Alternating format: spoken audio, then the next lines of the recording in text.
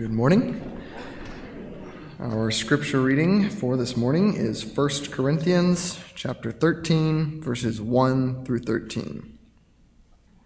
If I speak with the tongues of men and of angels, but do not have love, I have become a noisy gong or a clanging cymbal.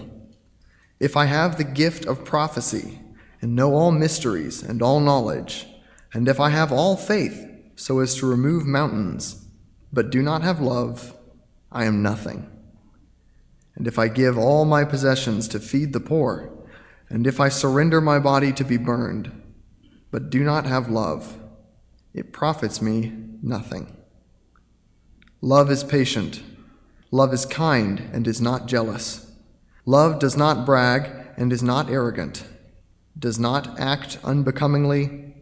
It does not seek its own, is not provoked, does not take into account a wrong suffered, does not rejoice in unrighteousness, but rejoices with the truth, bears all things, believes all things, hopes all things, endures all things.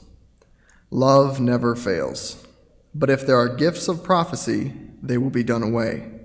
If there are tongues, they will cease. If there is knowledge, it will be done away. For we know in part, and we prophesy in part. But when the perfect comes, the partial will be done away. When I was a child, I used to speak like a child, think like a child, reason like a child.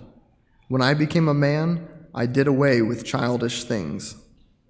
For now we see in a mirror dimly, but then face to face.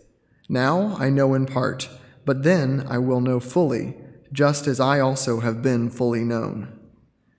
But now faith, hope, love, abide these three, but the greatest of these is love. Let's pray. Lord, I pray this morning that you would open our ears to the words of Scripture. Lord, I pray that you would cause us to understand the critical importance, the indispensable importance of love, Lord, in our lives. Lord, both the love we receive from you, Lord, and the love we are then to express, Lord, if we are to be of any use at all, Lord. All the greatest powers and gifts that you give are worthless, Lord, if they do not carry the love that we have in you, Lord.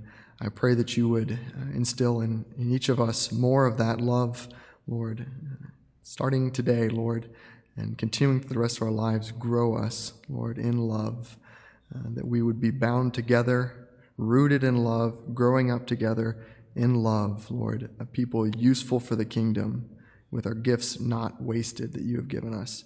In your name I pray. Amen. You'll notice the bulletin says 1 Corinthians 13, 1 through 13. We're actually focusing this morning on 1 through 3. I wanted to read all of it, and we're going to read all of it each time that we meet in this passage, which will be 3 Sundays, this one and 2 more. 1 Corinthians 13 is easily one of the best known and most celebrated chapters in the Bible. Even among people who have only the most shallow and rudimentary knowledge of the Bible will occasionally quote some snippet from this chapter. Love is patient, love is kind, and is not jealous, and something, right?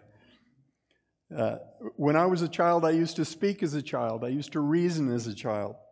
When I became a man, I did away with childish things. Now we see as in a mirror dimly, but then face to face. Faith, hope, love abide, but the greatest of these is love.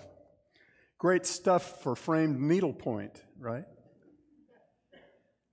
But as more than one preacher has pointed out, the very first thing that we need to know about 1 Corinthians chapter 13 is that it comes after 1 Corinthians 12 and before 1 Corinthians 14. This chapter falls in the middle of a section in which Paul is rebuking the Corinthians for what they do when they gather together. This section of the book began in chapter 11, verse 17, when Paul said, "But in giving this instruction, I do not praise you because you come together not for the better, but for the worse. The rest of that chapter, chapter 11, is a rebuke against the Corinthians for trivializing the sacred remembrance of the Lord's table. And the way they trivialized it is that they treated it as an opportunity for the same kind of gluttony and drunkenness that they were practicing when they went to pagan sacrificial feasts. The more influential and the more wealthy among them would grab up the elements of the Lord's table, and they would get drunk and fill their stomachs on those elements before the poorer and less influential people had even received any of the elements.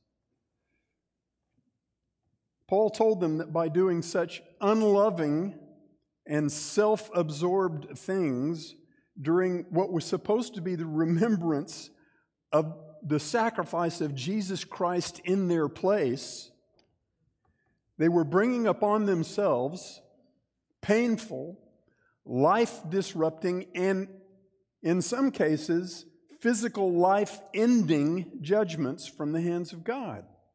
This is a stern rebuke.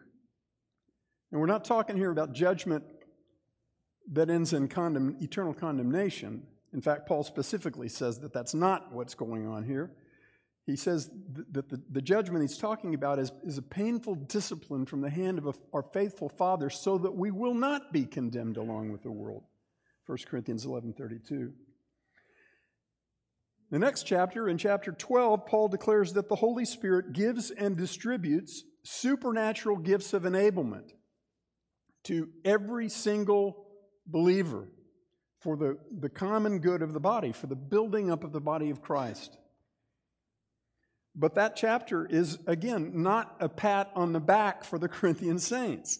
It's a correction of the one-upsmanship that they were practicing that was going on in their midst when in their dealings with spiritual gifts. They were placing greater value on the members of the body who had the more visible and prominent gifts. And they were placing less value on the members of the body who had less prominent or less visible gifts. The Apostle Paul makes it very clear in that chapter from every conceivable angle that the distinction that he himself draws between greater and lesser gifts does not mean that there is any such thing as greater and lesser Christians. But that's what the Corinthians were concluding. The failure of the Corinthians becomes even more apparent in chapter 14 when Paul sternly rebukes these believers for exalting the lesser gifts and diminishing the greater gifts in order to justify a very man-centered, very self-centered handling of the meeting of the church. They were stepping on each other in the meeting of the church to do things that brought attention to themselves. That approach had given rise to disorder and division instead of godly unity among those saints when they came together to worship. Now, how does all this affect a proper understanding of this morning's chapter 13? Well, first I need to say that what Paul declares about love in this chapter goes way beyond any one historical context or any one local body of Christians. Paul speaks here of the excellencies of godly love in a way that is unparalleled in any other passage. So an occasional framed needlepoint is probably in order. Indeed, what Paul asserts about the centrality of the love of God and of godly love in God's people, it stands alone in any context. But it's not alone. This passage has a context, and as always, that's the first thing that we need to understand in order to rightly interpret it. It's important for us to recognize that, again, this chapter 13, is not a pat on the back to the saints who first received it. It's not an attaboy to congratulate the Corinthian saints for their marvelous display of godly love in their dealings, their relationships with one another as the people of God. It is a rebuke for failing to love well. The way that some parts of this chapter are regularly yanked out of context with no thought given to what the passage actually requires of us reminds me of the Spock's funeral segment of the movie Star Trek Wrath of Khan. Some of you aren't even old enough to remember that, but I am. In that segment, the producers had the audacity to play the hymn Amazing Grace as they launched the dead body of Spock on a guided missile casket to the Genesis planet, right? Of course, John Newton, the writer of that most well-known of all hymns, Amazing Grace, has long been absent from the body and at home with the Lord. But if it was possible for him to roll over in his grave, that would have been making him do backflips. My point is that if we're going to come away from our examination of this magnificent chapter of the Bible over the next few weeks, as individuals and as a church that rightly responds to what God is saying to us through Paul, we must understand how this chapter fits into this letter and what God means to accomplish through it. If we come away from the chapter feeling really good about the excellencies of godly love, that's a good thing. But we have not been moved by the Holy Spirit to make the same piercing first-person assessment that Paul makes 3 times in the first 3 verses of this chapter, then you and I will surely miss the course correction that God intends this powerful chapter to work in our hearts. This chapter is a call through the Apostle Paul to every Christian, starting with himself, with Paul, to steadfastly turn away from everything that violates the more excellent way of God-sourced love, and to desire, even above the most miraculous displays of spiritual enablement and giftedness, that we would love one another as Christ has loved us.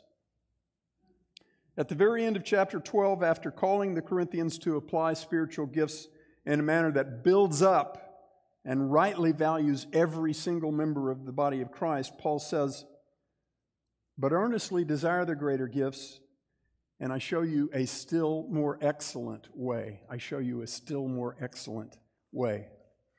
Over the next few weeks, here's where we're going to go. The last 2 outline points I bunched together because we'll do those in one message. First, this morning, how to be nothing but noise, verses 1 through 3. Then in verses 4 through 7, a very well-known part of this chapter, what love does and doesn't do. And then finally, time to grow up. Paul talks about the temporary, the partial, and the perfect. And he says, let's grow up and lay hold of the perfect. And then finally, in verse 13, the greatest of all that doesn't end. That'll be our path over the next few weeks. This morning we learn how to be nothing but noise. Many years ago, I attended an Iron Sharpens Iron conference at Emmaus Bible College, and the keynote speaker was Alex Strauch. Many of you know him, dear brother. His central passage was 1 Corinthians 13. As soon as he got up to the podium, and it was a big podium like this one, he reached down and he pulled out a really large metal stock pot. And with the other hand, he pulled out an appropriately large spoon. And then as he began reading this chapter, he started banging on that pan with the spoon. And he did that through the entire reading of the chapter. And the people toward the front were going like this. And I can tell you that if anybody was not already very familiar with the passage, they didn't walk away from that reading knowing anything more about it, right? Because they were completely distracted by the cacophony of that noise. That was a really great way to drive home a very simple point that Paul is making in the first 3 verses of this chapter. In those 3 verses, Paul tells us in no uncertain terms how to make ourselves nothing but noise. And the dirt simple answer to that question, how do we do that? Is remove love. Just take love out of the picture. Whatever it is that we do, however marvelously equipped we are to do it, just take love out, and all we are is noise. In verses 1 through 3, Paul mentions 4 Spirit-given gifts that he's already talked about in chapter 12. Tongues, prophecy, knowledge, and faith. And then he adds a couple of others that he hasn't talked about yet in this book. The gift of giving, and one other gift that we'll talk about in a moment. And in chapter 12, Paul presented 3 lists of Spirit-given gifts. And in every one of those 3 lists, tongues were at the end of the list. But here, in chapter 13, tongues show up first. I believe the reason for that is that Paul is setting the stage for chapter 14. When we get to that chapter, you won't have any trouble spotting the fact that the gift of tongues was being exalted by the Corinthian saints as the most desirable and most indispensable of all of the Spirit-given gifts. But Paul's going to declare in that chapter that when the church gathers together, tongues are the least of all the gifts, because unless God provides an interpreter, nobody knows what the person speaking in tongues is saying. That doesn't build up the body of Christ. And that's how greater and lesser gifts are measured. Does it build up the body? In the first 3 verses of chapter 13, Paul speaks in exalted terms. He talks about the highest conceivable level of each of the Spirit gifts that he mentions. In Acts chapter 2, when the Holy Spirit descended upon the disciples on that first Pentecost of the church, the disciples spoke in languages that they had never learned. But they were human languages. How do we know that? We know that because all the people who had gathered in Jerusalem for the great festival, who came from all kinds of different ethnic backgrounds and languages and dialects, each one heard the gospel in his or her own language. They were human languages. But Paul ups the ante here. He says, if I speak with the tongues of men and of angels. Now, does anyone here know the name of the language that is spoken by angels? Anybody here read and write that language? I'm pretty sure it's not King James English. In chapter 12, Paul talked about Spirit-given gifts of prophecy, words of knowledge, and words of wisdom. But here, he again ups the ante. He takes those gifts to the preeminent level. He says, if I have the gift of prophecy and I know all mysteries, and I have all knowledge. In chapter 12, he spoke of a special gift of extraordinary faith. It's not the same as the faith that is required that each person must have in Jesus Christ in order to be saved. It's something beyond that. It's something Spirit-enabled for certain individuals. And he says, if I have all faith, all the faith that exists, so as to remove mountains. In Romans 12:8, Paul speaks of the spiritual gift of giving. And he says that it should be exercised with liberality, with great generosity. But here, he goes beyond generosity. He says, if I give all my possessions to feed the poor. And finally, he says, if I deliver my body to be burned. There's a lot of discussion about what that last one means, but I have to say, in light of the consistent pattern that Paul has used in the other gifts that he's mentioned, always carrying them to the preeminent possible expression of the gift, I take this last gift in verse 3 to be an extraordinary willingness to deny one's own physical well-being for the sake of the gospel. I don't know what the name of that gift would be. I don't think it's important to give it a name.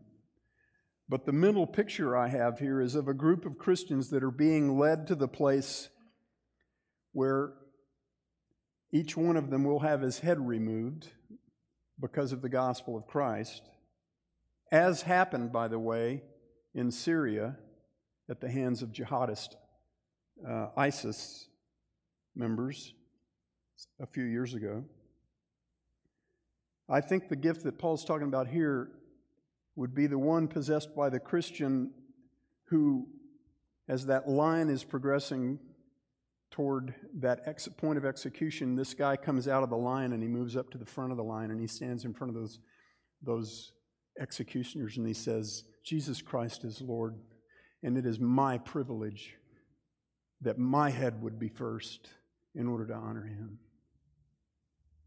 That's kind of what 1 Peter 4 is talking about rejoicing when we share in the sufferings of Christ. In these three extraordinary verses, Paul sets before us the highest conceivable expression of every spirit gift that he speaks of. Has any Christian ever possessed all faith? Has any Christian ever possessed all knowledge, unreserved willingness to give up every last possession that he owns to care for the poor, unreserved readiness to deny himself another breath in order to exalt Christ? If so, I haven't met him yet, or her. But even as Paul imagines what it would be like to himself possess such an unlimited, unhindered measure of the Holy Spirit's supernatural enablement, he says 3 times, "But if I do not have love, but if I do not have love, but if I do not have love." Now, I take Paul's use of the first person here to mean exactly what it looks like at face value. I believe Paul is presenting a challenge to the church that he knows full well must begin with himself. The more excellent way to which Paul is exhorting both himself and us is not the pursuit of unlimited, supernatural, Spirit-empowered enablement. It is the unrestrained pursuit of godly love. For the child of God, love is the sine qua non of usefulness and significance. That Latin phrase that's become part of the English language literally means without which not. If the thing that is the sine qua non is taken out of the picture, all you're left with is the not. Nothing. The grace of God is the sine qua non of our salvation. If it were possible to take the undeserved grace of God toward sinners out of His plan of redemption, salvation would belong to no person ever. Because the one and only thing that any of us has ever deserved from the hand of God is eternal condemnation. That's what we've earned by our sin. If salvation is not a grace gift, then salvation for human beings doesn't exist. Grace is the sine qua non.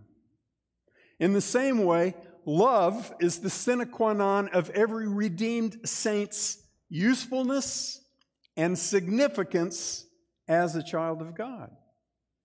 And please notice, I did not say that love is what saves us. I said love is the without which not of usefulness and significance for every person who has been saved by grace alone, through faith alone, in Christ alone. Without love, our usefulness to advance the kingdom of Christ on earth doesn't exist. In verse 3, Paul says, "If I give all my possessions to feed the poor, and if I surrender my body to be burned, but I do not have love, it profits me nothing." Now what was profit as Paul reckoned it? For Paul, profit was to finish his assigned race well, and to hear from his Father, "Well done, good and faithful servant." Paul says here that even if he gave up every possession that he owns to care for the poor, if he does not have love, he receives no such profit at all. All of his efforts will have accomplished nothing. There will be nothing praiseworthy. I find that a little stunning. You know why? Because if you ask most people to come up with an act that would be a marvelous display of love, and you suggest as one of those possible acts giving everything that I own, selling everything that I own and taking the money and giving it to care for the poor and the downtrodden, the widow, the orphan, and the alien, I would expect that many people would say, well, that's about as close to active love as you can get. But Paul says no. Paul says no. It's possible to be even that generous, even that charitable, and still not be loving. You know why? It's because godly love has a goal. Godly love is very, very purposeful. And the goal of godly love is always to move other people Christward. Not to move other people toward greater financial prosperity or toward greater temporary relief from the ravages of life under the curse. Beloved, it does another person no good whatsoever to make them more comfortable until they go to hell. The goal of godly love is to move other people Christward. It's to take people by the hand and put their hand in the hand of Jesus and let Him have His way with them. Our love for others must have the same goal as Christ's love for us. Paul told us what Christ's goal was in His love for His people in Ephesians chapter 5 when He gave instructions to husbands. He said, Ephesians 5:25, husbands, love your wives just as Christ also loved the church and gave Himself up for her, and here's the purpose part, so that He might sanctify her, having cleansed her by the washing of water with the word, so that He might present to Himself the church in all her glory, having no spot or wrinkle or any such thing, but that she should be holy and blameless. Does that sound purposeful to you? The goal of Christ's love for His bride is to present her to Himself made ready to dwell with Him forever, made ready by Him. The goal of our love for our brothers and sisters in Christ and for the lost is to present them to Christ, knowing that He alone will make them ready to dwell with Himself. Charity by itself, generosity by itself won't accomplish that goal. I've known of churches who sent a whole group of people to South America. I knew of a church sent a whole group of people to South America to work with Habitat for Humanity to build houses for poor people. They gave them zero instruction about sharing the gospel. Zero initiative or exhortation to share the gospel. Just go down there and help them build houses. Guys, that's not a missions trip. I'm not saying there's something wrong with helping people build houses. Jesus is compassionate. He healed more people than any of us will ever count. He is the preeminent advocate of the widow, the orphan, the alien, the poor, the downtrodden. And we are supposed to follow in His steps. But guys, making people more comfortable until they go to hell is not the objective of godly love. Paul's point here is not merely that godly love makes us useful to move others toward Christ, and that the absence of godly love makes us useless. That is one of his points. His point is that his point goes beyond that, and it includes this. A complete absence of godly love, if such a thing were possible for a child of God, would make your and my very existence pointless. He says in verse 1, if I speak with the tongues of men and of angels but do not have love, I have become a noisy gong or a clanging cymbal. If you've raised children all the way to adulthood, you know there are three things that should come with a minimum age of possession: alcohol, cigarettes, and drum sets. Okay, especially the cymbals. Paul says in verse 2, if I have the gift of prophecy, and I know all mysteries and all knowledge, and if I have all faith so as to remove mountains but do not have love, I am nothing. Not I'm not worth much, not I am compromised, I am nothing. Beloved, if I do not have love, the noise that will distract both lost and saved people from Christ will be me. I won't merely be the cause of the noise, I will be the noise. If I do not have love, I am nothing. Even if I have the greatest enablement of the Holy Spirit that the world has ever seen, I am nullified, I am canceled out, I am nothing. If I don't have love, there's no reason for me even to be here. We need to understand that Paul is very intentionally taking this point to an extreme that in reality cannot exist. If you read all that Paul says in his letters to the churches about the new creation that is absolutely true of every single person who has heard the message of truth, the gospel of salvation, and has believed that message and put their faith in Jesus Christ, if you read what he says is true of every one of those people, there's no way you can conclude that Paul actually thinks there's such a thing as a redeemed child of God who is without any vestige of godly love. That doesn't happen. But Paul is speaking in absolute terms here to drive home mercilessly a critically simple point. It is love that makes us who we are as the children of God. It's not extraordinary spirit enablement.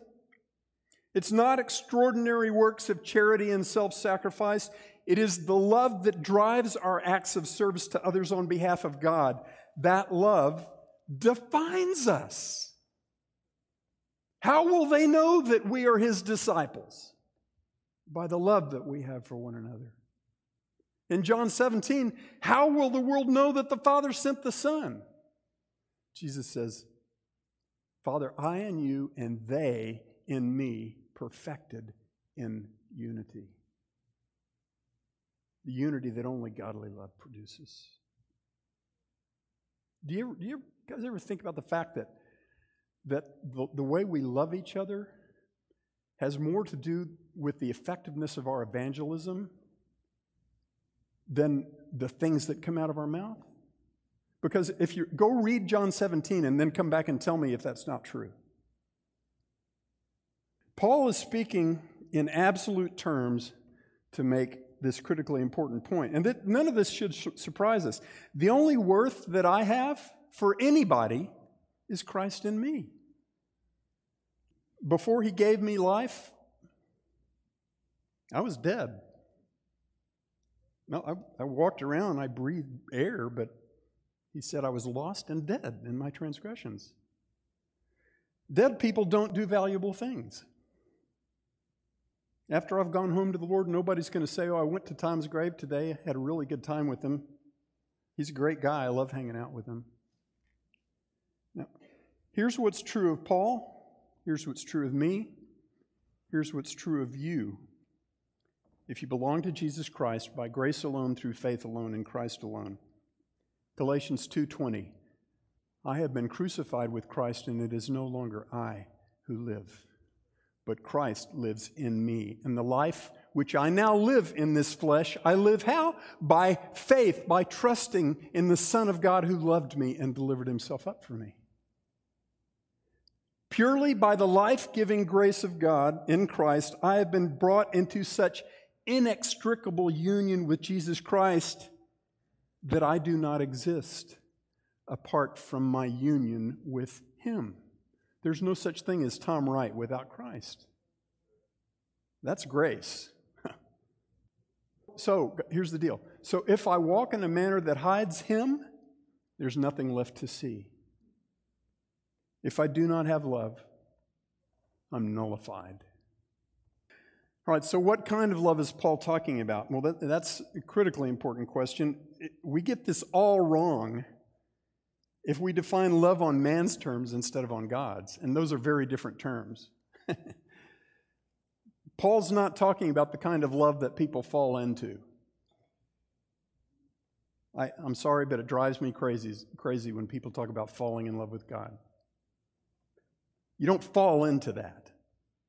You behold God, and that beholding causes you to adore Him, to delight in Him, to love Him above all things, but you don't fall into it. Paul is not talking about the kind of love that depends on what the loved person does or does not. He's not talking about a love that depends on what that person's like. He's not talking about love that's driven by emotion. In fact, he's talking about a love that overwhelms and overcomes emotion, that subordinates emotion, and then remolds it and remakes it into a delight that that's nothing like feelings that just happen to us. It's just unassailable, right? Paul is talking about the love of God given to us. God's love given to us and overflowing from us to others. Many of you have heard this before, but there are 3 different Greek words that are commonly translated into English with the word love: eros, phileo, and agape.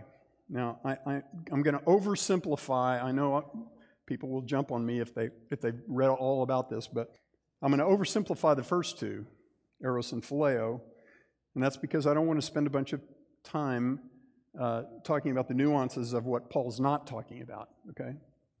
Eros is erotic or sexual love. It is by definition self-indulgent. Phileo is friendship love. It's really good love. It's the love that you have for those that you consider to be lovable. Paul doesn't use either of those words here in 1 Corinthians 13. Instead, 9 times in 13 verses, he uses one Greek word for love, and that word is agape. I have a text-to-speech app that calls it agape. The Greek word agape was rarely used in popular Greek literature of the day. Phileo was the most frequent used word. But the word agape is used 116 times in the New Testament, 71 of those times by the Apostle Paul. It is the same word that's used to identify the love that originates in God Himself, the love which is an attribute of the living God. The love whose greatest expression in all of human history was the death of the Son of God, the Lord of glory, in our place to pay on the cross our eternal sin debt to God. I'm going to read 1 John 4, verses 7 and 8 real quick. By the way, 1 John 4 is the only chapter in the Bible that uses the word agape more times than 1 Corinthians 13. Verse 7, 1 John 4:7, Beloved, let us love one another, for love is from God. And everyone who loves is born of God and knows God. The one who does not love does not know God, for God is love.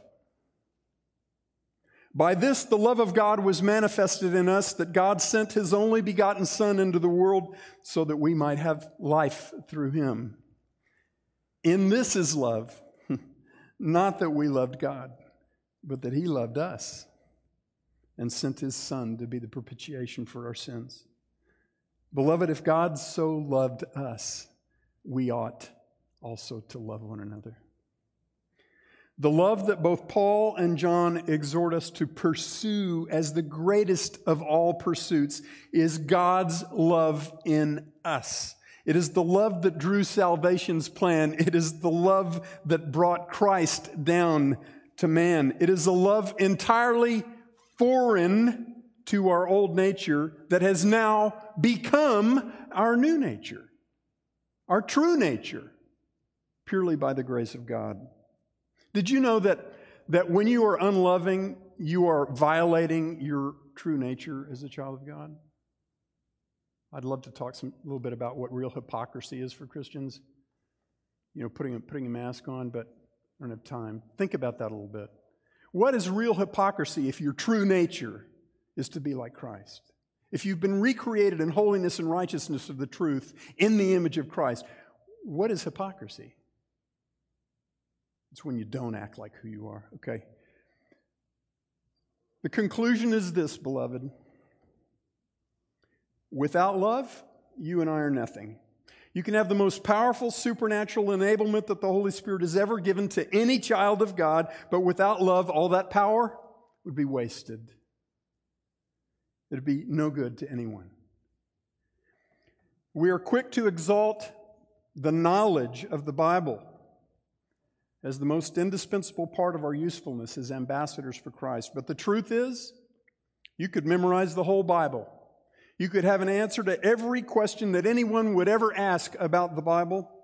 But without love, all that knowledge would be canceled out. Useless. I'm very thankful for the dear brothers in Christ in this community of saints who have lovingly pointed that truth out to me when I violated it.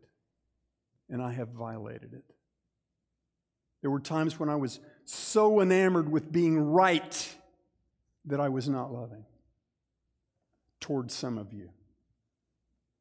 You can have more faith than Paul or Peter, but without love, that faith will be of no value to anyone. You can have more courage than Daniel, but without love, your courage will honor only you, not Christ. The beauty of this exhortation, brothers and sisters, is that we already have the sine qua non of Christian usefulness and significance. We already have the without which not. We don't have to go out and find it. We don't have to agonize over how to get it. When God brought us into union with Christ, He made His love our nature. Paul's call to us here is to stop acting like we are who we aren't and to be who we are. To live as the Christ bearers that God has made us in this world, as those who display the sacrificial, self-denying, life-giving love of Christ in all that we do. Dear Father, humble us to hear the strength of this exhortation that has everything to do with our usefulness to you for all the days that remain to us on this cursed earth. Make us love others as Christ has so wonderfully loved us. We ask this in His incomparable name. Amen.